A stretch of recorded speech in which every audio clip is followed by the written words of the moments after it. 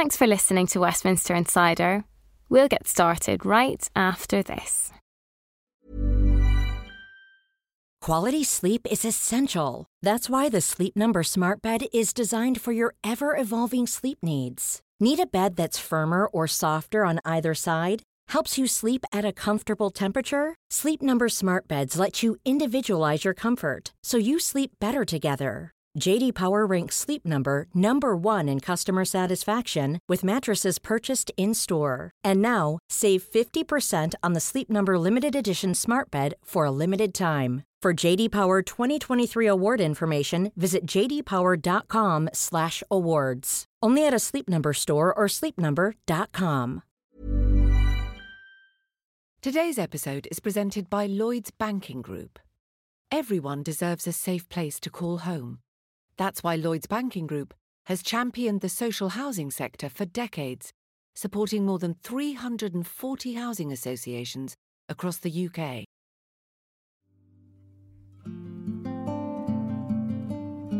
And the season of dog days is like this, writes the novelist Carson McCullers about the long, hazy days of summer in the deep American South.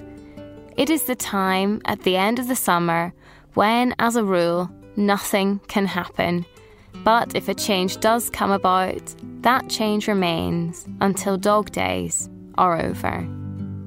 Now, I don't know if Carson McCullers ever had to endure 8 weeks of a Conservative leadership contest, but I feel like she knew how it felt. It's fantastic to be here in Cheltenham. It's fantastic to be here in Perth. Fantastic to be here in Eastbourne. Thank you, everyone. Good evening. It's fantastic to be with you tonight. It's great to be out and about in the southwest over the last... We've been hearing the same lines from Liz Truss and Rishi Sunak over and over in the race to succeed Boris Johnson. I'll also lower taxes. Low tax, low tax. Family means everything to me. Family means everything to me. For my family, family means everything to me. Parliament has been empty, except for the mice. Suspended in time, we've been waiting, as the cost of living crisis worsens, for a new Prime Minister to finally reveal their plan to help. But the wait is almost over. Next week, the kids will go back to school, the MPs will be back in the House of Commons, and on Tuesday, we'll have a new Prime Minister. Get excited. The dog days are almost over.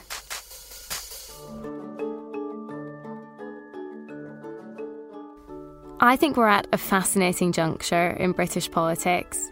Just 2.5 years after Boris Johnson won a landslide, he's gone. The Conservative Party has spent the summer asking itself who it is and who it wants to be. This party has been in the business of winning elections since the 1830s. They dominated most of the politics of the 19th century, 20th century, and so far, more than half of the 21st century. The Conservatives changed to win. We saw it in how they elected David Cameron, how they ousted Theresa May, and in how they changed again to win under Boris Johnson. But that doesn't mean they haven't made missteps along the way or done their time in the wilderness. They're at another juncture now, picking yet another new leader, their fourth in just over 6 years. They're trailing in the polls, they've been in government for a very long time, and most insiders, if they're honest, say that the party is tired. So what's next? Are we watching the Conservatives on their way out of office? Or is this the beginning of yet another shapeshift from the most successful political party in the world? And how much are they going to need to change from the Boris Johnson era to do that? So welcome back to Westminster Insider from Politico.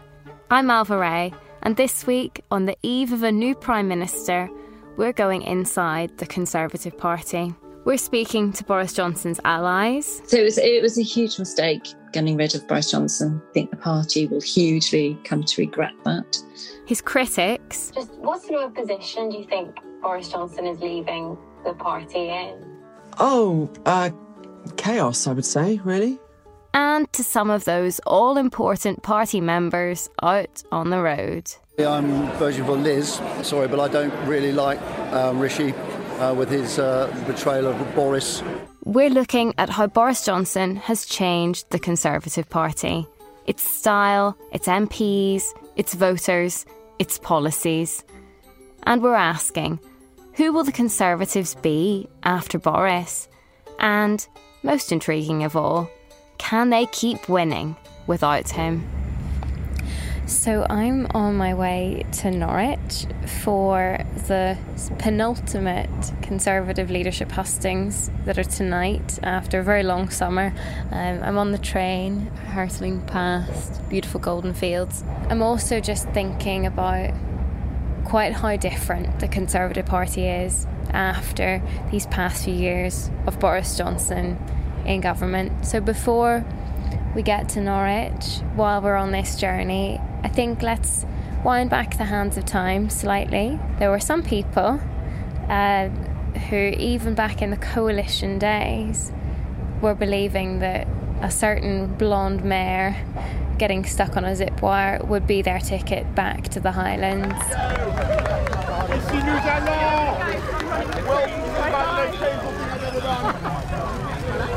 It was obvious he was a winner, and it was obvious that people connected with him. Nadine Dorries, the Culture Secretary, was an early Boris Johnson believer. When David Cameron and George Osborne were leading the party, there were times when we were 12, 13% behind in the polls for a sustained period of time. And I actually remember us putting a press release out. I think George Osborne did a press release the day when we got it to be only 9% behind, because we'd reached only single figures in trailing. While the Conservatives nationally were struggling in the polls, Boris Johnson, in 2012, won re-election as Mayor of London in what was meant to be a Labour city. It was a remarkable feat.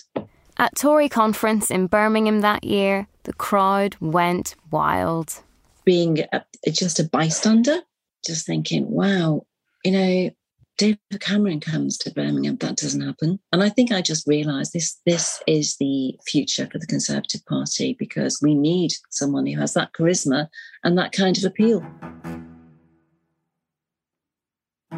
Nadine Dorries had spotted something back then in 2012. But it wasn't until 7 years later, with the Conservative Party in a panic, casting around for a lifeboat to save it from electoral oblivion, that Boris Johnson found his chance. The Conservative Party had already been shaken by the unexpected loss of its majority in 2017 under Theresa May. But in the European elections of 2019, it got worse. It was one of the most remarkable elections this country's ever seen, with both Labour and the Tories having historically abysmal results. The Conservatives finished fourth and got only 8.8% of the vote. Behind Labour, the Lib Dems, and way out in front was the Brexit Party, created just a few months earlier by Nigel Farage. It is the worst result the Tory party's probably had in 50 or 60 years, ever, I would think. At that point, I think the Conservative Party looked at itself and concluded that the only way forward for it as a party was to deliver a Brexit come hell or high water, and that the person to do that was Boris Johnson. This is David Gauke, who was Justice Secretary in Theresa May's cabinet at the time. But it was a fundamental shift in the Conservative Party. It was a move away from trying to find a pragmatic solution to the Brexit problem towards a fundamentalism that I thought was irresponsible. I think the most impactful thing that he did in those early days was to appoint Dominic Cummings as his Chief of Staff. This is Margot James, who was a Conservative MP between 2010 and 2019 and a minister under Theresa May. The people that he appointed to manage his Number 10 operation were essentially his Brexit campaign group, and that was really shocking. Overnight, the pro-European wing of the Conservative Party found it was no longer welcome, and it was told so in no uncertain terms. Dominic Cummings had been asked by the Prime Minister to follow up with a couple of us about some of our concerns. As soon as one of our number got on the phone to him, Dominic Cummings just basically swore down the line at him. got really, really angry over these effing Remainers and when are you going to learn? And he was just so aggressive. But he was acting, in the name of the Prime Minister, so the buck stops with the PM. Classic Dom. This party that had spent decades divided over Europe had finally picked a lane. Under Boris Johnson, this was the party of Brexit. And the Conservative MPs and members who refused to get behind the most extreme form of Brexit, a potential no deal, would be purged. David Gauke, along with Margot James and 19 other Conservative colleagues, were unceremoniously stripped of the party whip for voting against leaving the EU without a deal in September 2019. My views hadn't really changed. I was a Eurosceptic, but I did believe our best interests lay in a constructive relationship with the European Union. And that position was viewed as essentially betraying democracy. But it was a change bigger than simply towards a firmer pro-Brexit stance. It was a different tone, a different style of politics that Boris Johnson and Dominic Cummings brought in. The Conservative Party was now chasing after a different type of voter. There was an opportunity for the Conservative Party to appeal to, how shall we put it, cultural authoritarians, if you like. Yeah, I don't mean to be pejorative, but essentially, working class, patriotic/nationalist voters who had voted for Leave, who maybe had voted for Nigel Farage, maybe in the past had voted Labour quite frequently. Those voters were in play. They want a change of government, Mr. Speaker. Let them have an election. And a different style, a different tone was applied to win over those voters. People of this country have had enough of it. This Parliament... It was more divisive. And let this government... It was more combative. It was less nuanced. I think it was a less thoughtful approach to politics. And certainly you could go back to Boris Johnson's House of Commons performances in the autumn of 2019, and that was very much the tone he was setting. I found a lot of those performances thoroughly distasteful. I think the party was changing really before Boris Johnson. I think the party changed really after the referendum, and there was a lot of talk about the benefits of uniting the right. And that's really what's changed the Conservative Party. It is the successful, if you believe in it, uniting of the right wing of this country, which had hitherto been split by UKIP. David Cameron was more the catalyst for that. Boris Johnson was the vehicle. Margot James, like dozens of other Conservative MPs in 2019, decided not to stand for election again. The Parliamentary Party was looking quite different.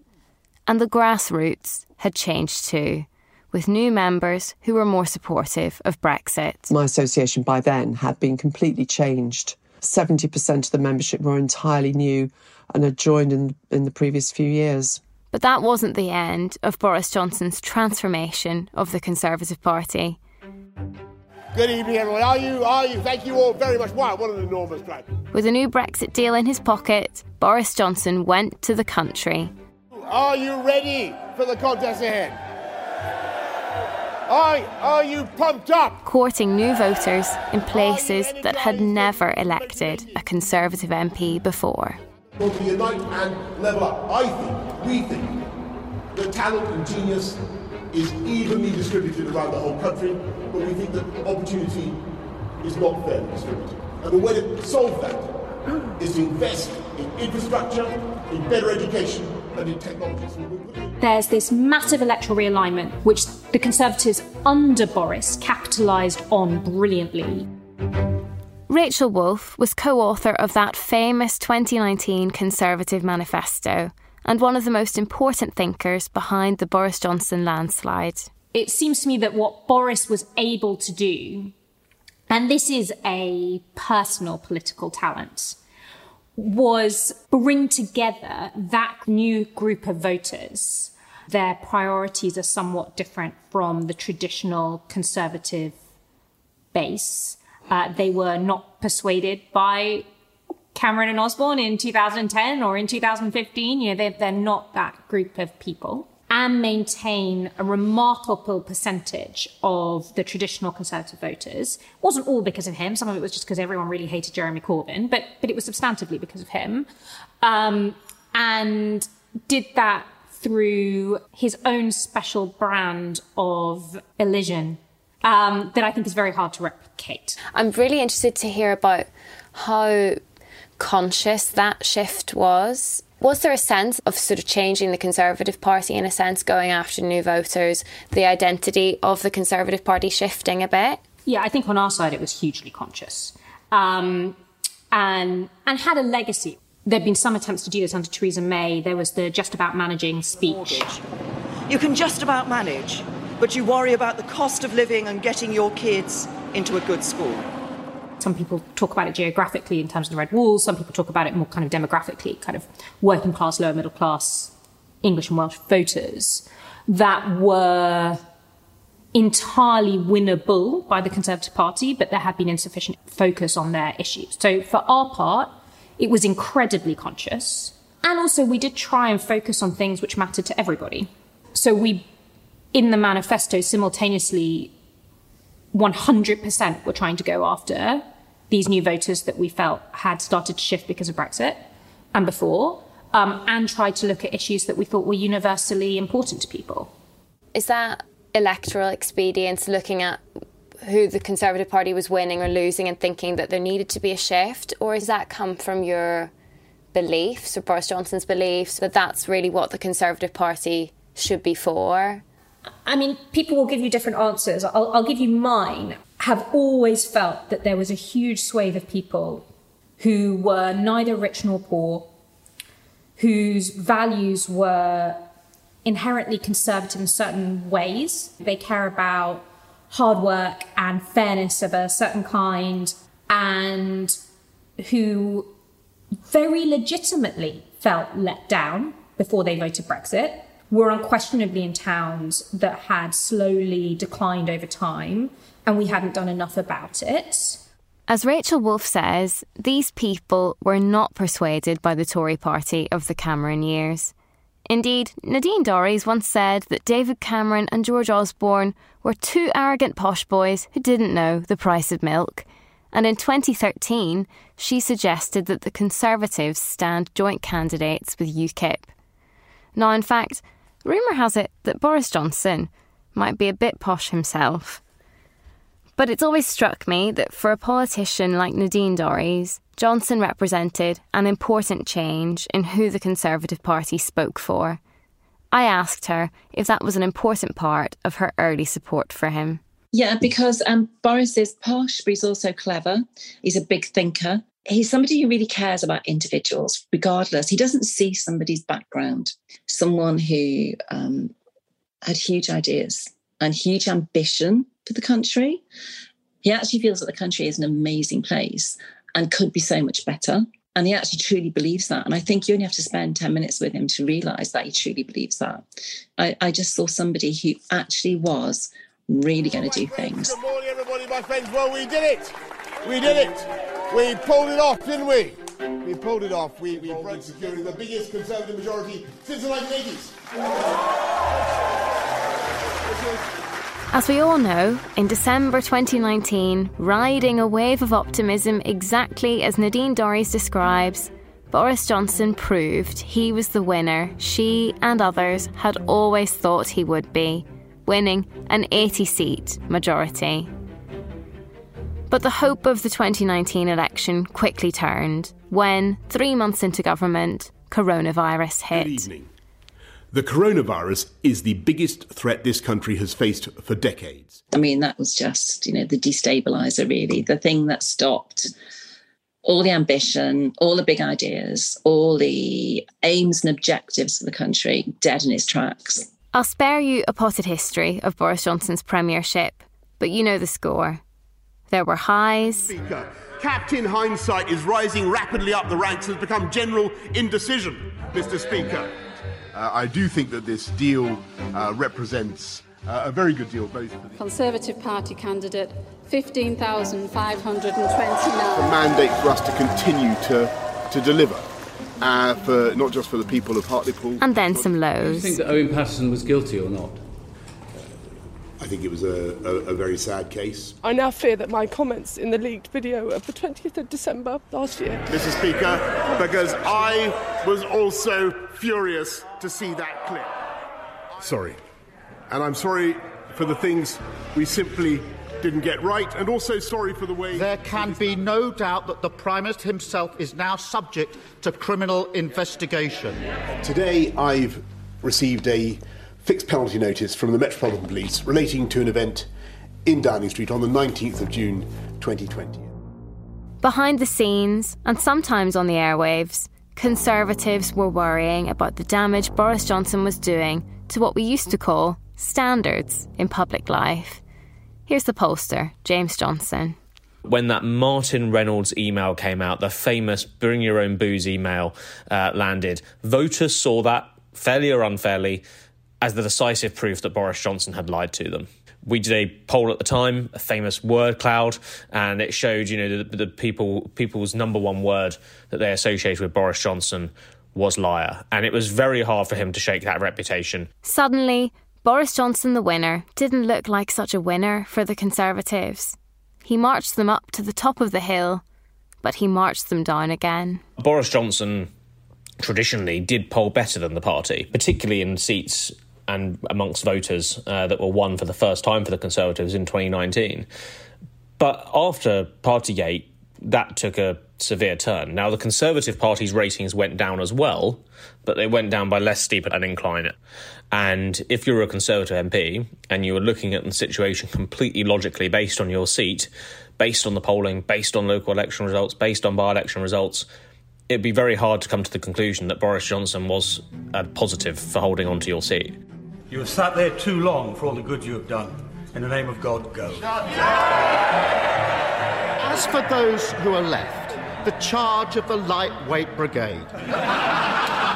Mr. Speaker, the job of a Prime Minister in difficult circumstances when he's been handed a colossal mandate is to keep going. And that's what I have concluded that the problem starts at the top, and I believe that is not going to change. 2.5 years after winning the Conservatives their biggest majority in 30 years, and after a prolonged period of scandal, the transactional relationship just wasn't working. The herd instinct is powerful. When the herd moves, it moves. And, my friends, in politics, no one is remotely indispensable. Boris Johnson swooped in like a hurricane, changed everything, and now he's off again, leaving hurt, confusion, and a long list of broken promises behind him. Not for the first time in his life. His popularity ratings with the public haven't recovered since he stepped down, but the Conservative Party is bitterly divided over his legacy. What sort of a position do you think Boris Johnson is leaving the party in? Chaos, I would say, really. Hopelessly divided in hock to its right wing. And the irony is that Boris Johnson's not particularly right wing. As Mayor of London, he was a one nation Conservative. So to the extent he has any political principles, I would not say they were of the right, yet he has bequeathed a party that is now firmly in the hands of its right wing.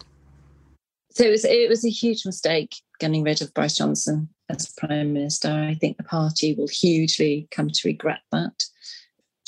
It's almost, collective insanity in my party to have removed a Prime Minister who took us for the first time in 40 years to the position of a comfortable majority. I know there are people who just still can't quite believe what's happened. And I think it will take time for people to realise and to come to learn what happened. And it's been quite bizarre. Boris Johnson's Conservative Party has a different tone, different MPs, different policies, and different voters. What next? Join us in part 2 in Norwich as the Conservatives, who can't even agree on whether he should have resigned in the first place, try to work out who they will be after Boris. It's that time of the year. Your vacation is coming up. You can already hear the beach waves, feel the warm breeze, relax, and think about work. You really, really want it all to work out while you're away. Monday.com gives you and the team that peace of mind. When all work is on one platform and everyone's in sync, things just flow. Wherever you are, tap the banner to go to Monday.com.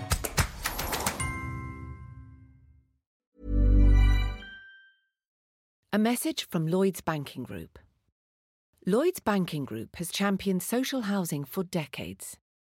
It provides finance, expertise, and guidance to more than 340 housing associations across the UK. These range from small local associations of several hundred homes to much larger regional associations responsible for tens of thousands of properties. Each has an important role to play in their community to help people find a safe place to call home. Improving access to quality and affordable homes is central to Lloyds Banking Group's commitment to helping Britain prosper. That's why Lloyds Banking Group is calling for 1 million more homes to be made available for social rent over the next decade. I remember back in October of last year being at Conservative Party conference. It was the first time that the whole party had been able to get together in person since the 2019 election victory. Boris Johnson was at the height of his powers, delivering a speech that didn't really say much, but made everyone feel great. And wasn't he brilliant, my friend? Let's hear it. Let's hear it for John Bon Jovi. Even then, there was a tension in the Conservative Party's transactional relationship with Boris Johnson. I still remember one party member saying to me, "We love Boris and we love being in power, but we're not really using that power to do Conservative things." And it's no coincidence that the most attended Fringe events that year were all about the need to cut taxes. The Tory identity crisis was bubbling under the surface even then, and those concerns over tax and spend under Boris Johnson have burst into the open during this leadership contest, as we saw again in Norwich last week. So I've just arrived at the hustings, and I've got to say it's great to be here in person. It's really, really buzzing. Huge security presence when I arrived, and I was immediately accosted by someone asking me if I would take a Ready for Rishi leaflet, quickly followed by a Liz for Leader sticker. We need to cut taxes. We shouldn't have put up national insurance. Now, of course, I'm going to cut your taxes, but I'm going to do that responsibly, by being tough on public spending and by growing our economy. Have you decided who you're voting for? I think I'm going to vote for Liz, yes. Okay. Yeah. And what is it about Liz? I think that we need a different approach, and I think that her idea of cutting taxes is a good idea. Almost certainly I'm voting for Liz. I think she has the best ideas, and I'm sorry, but I don't really like Rishi with his betrayal of Boris leading up to the resignations and all the rest of it. Yeah. So he sort of skewed my view of him, I'm afraid, but I think Liz Truss, she's probably got the right ideas. Yeah. What ideas in particular? Well, about not taxing people, things of that sort. She is for low taxes, and I am for low taxes, and Rishi is not for low taxes. So, you know, that's my... Away from the hustle and bustle of the hustings, I found a quiet spot to sit down with some Conservative members and ask them in a bit more detail about who they were backing and why. Sure enough, the biggest moment of enthusiasm came for Liz Truss's tax cuts. She's got all the right ideas: cut taxes, help people on the ground, help people get houses, and go back to the 2019 manifesto that got us in. Yeah, in my opinion, she's absolutely perfect. So this is so interesting because you've talked a bit about Boris's promises and Boris's ideas, the 2019 manifesto, and then The impression I'm getting, I haven't heard from all of you on this, is that you like Liz Truss's promises, especially the low tax message. And to me, that's a little bit different to Boris's promises from 2019. Levelling up, investment, maybe a bigger state. Liz Truss is promising to cut taxes. That's a bit of a change. It's much more attractive than the big state kind of tax and spend, which no real Conservative wanted. Let's be honest about the mandate from 2019. That was very much deliver Brexit, defeat Corbyn. Everything else was window dressing. But no one voted for the Conservatives thinking, what is Boris Johnson's view on net zero? Or what is Boris Johnson's tax and spend policy? They wanted those two main things to be delivered, which he did. Dig under the surface, and there isn't much enthusiasm in the Conservative grassroots, here at least, for Boris Johnson's 2019 promises on levelling up. Rachel Wolfe, the 2019 manifesto co-author, is worried that in the navel-gazing, tax-cutting wars of the Tory leadership contest, the party has forgotten how different its new voters really are. One of the things that I've been worried about over the leadership election is that neither the candidates nor the party seem to understand quite how enormous it is, in that the people who voted Conservative are different demographically and in terms of where they are, and they are much more exposed to the cost of living crisis, which is a monumental issue, and much more concerned with things like immigration, crime, things that haven't really had a huge play.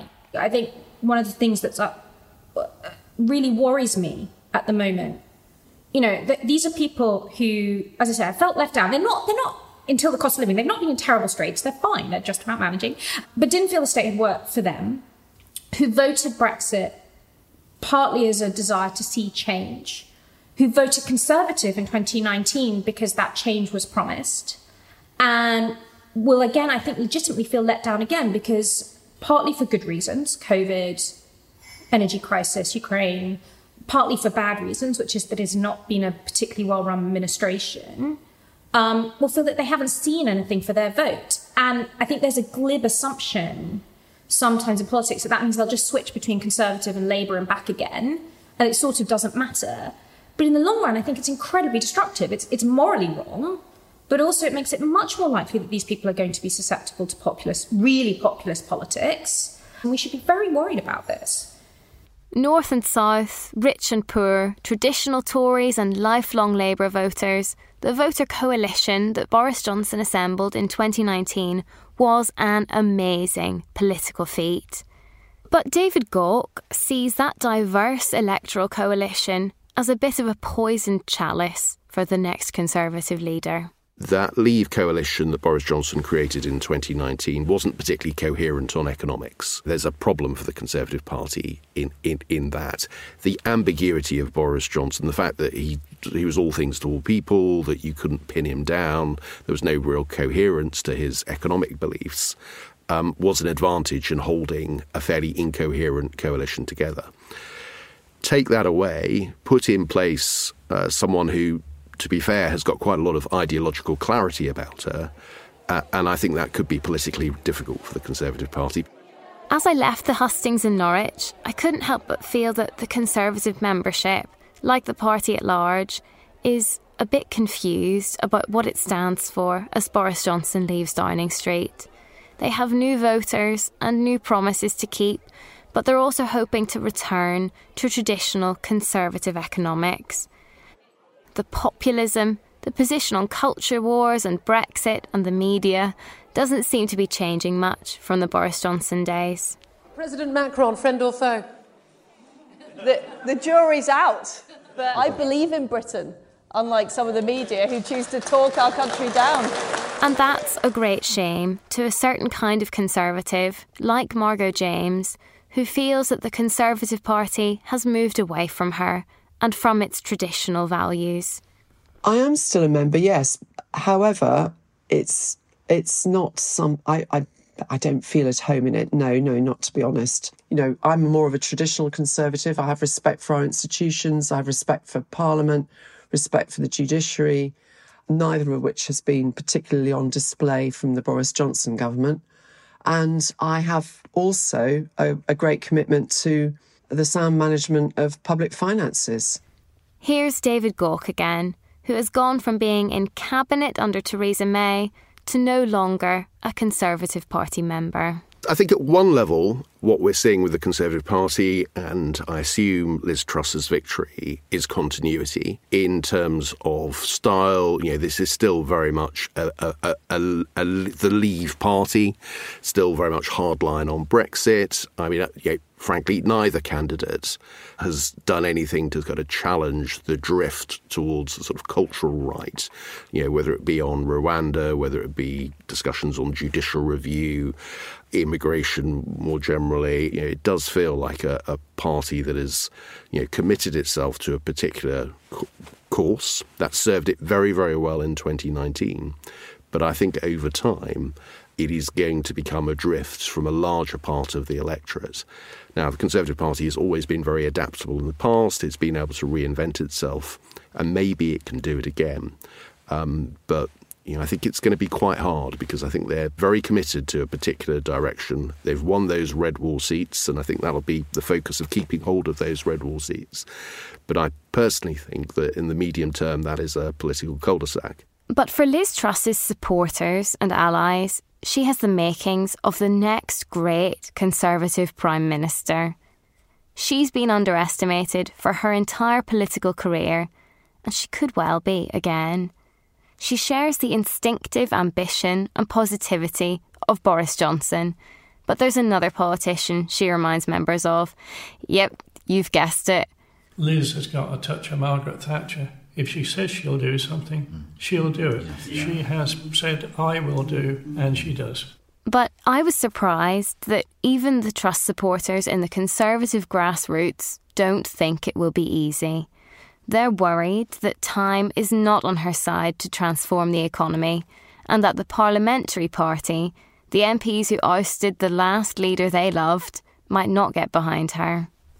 And that's before we even get to the economic landscape that awaits the new leader.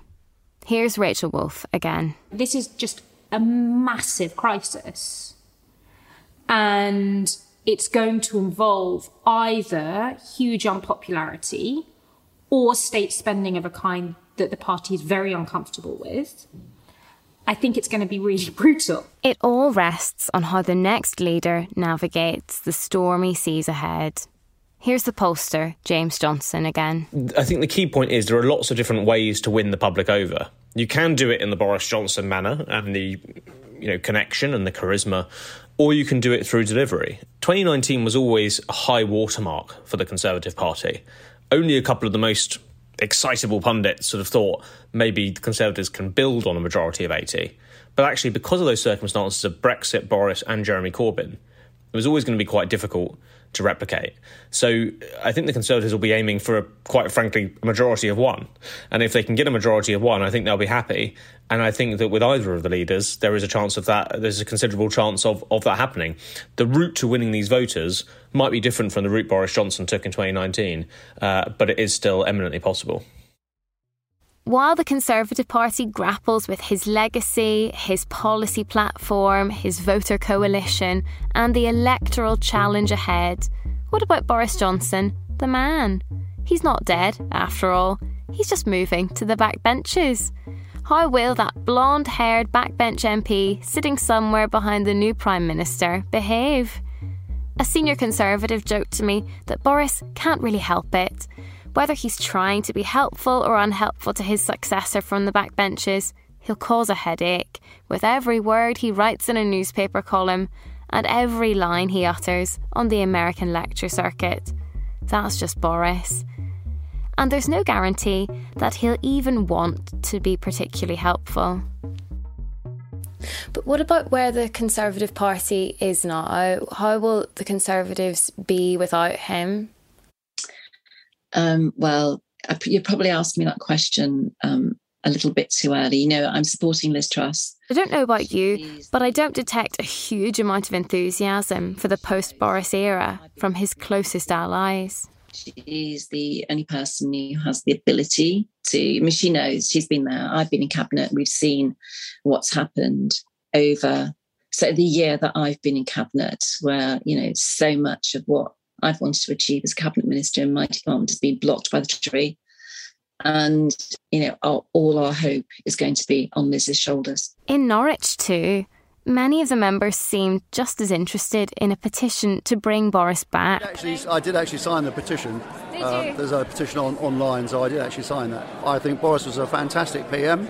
Yes, he made a few mistakes, but if he was on the ballot now, of the three, I'd pick Boris every single time. Boris Johnson, the blonde bombshell, has transformed British politics. Will he be a modern-day Margaret Thatcher, an ex the Conservative Party tries to move on from but just can't get out of its head? Or what about a modern-day Churchill, the leader who came back from defeat to win another election victory?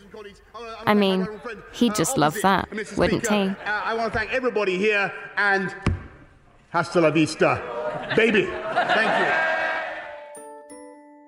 Thanks for listening to Westminster Insider with me, Alva Ray. If you've enjoyed it, please spread the word, follow, and maybe leave us a nice review. And don't forget, you can go back and listen to past episodes, including what happened in the 2019 election and why Britain always hates its leaders in the end. Timely. Thank you to my guests this week, Nadine Dorries, David Gaulk, Margot James, Rachel Wolfe, James Johnson, and all of the Conservative members who spoke to me in Norwich, and all of the other Conservatives who have spoken to me on Background. My producer this week was Robert Nicholson of Whistledown Productions, with extra sound recording from Jake Lee Savage and Jill Achiniku. Here at Politico, my executive producer is Christina Gonzalez, and my editor is Jack Blanchard. We'll be back next week. See you then.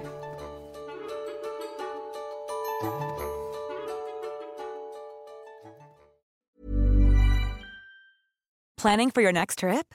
Elevate your travel style with Quince. Quince has all the jet-setting essentials you'll want for your next getaway, like European linen, premium luggage options, buttery soft Italian leather bags, and so much more. And is all priced at 50 to 80% less than similar brands. Plus, Quince only works with factories that use safe and ethical manufacturing practices. Pack your bags with high-quality essentials you'll be wearing for vacations to come with Quince. Go to quince.com/pack for free shipping and 365-day returns.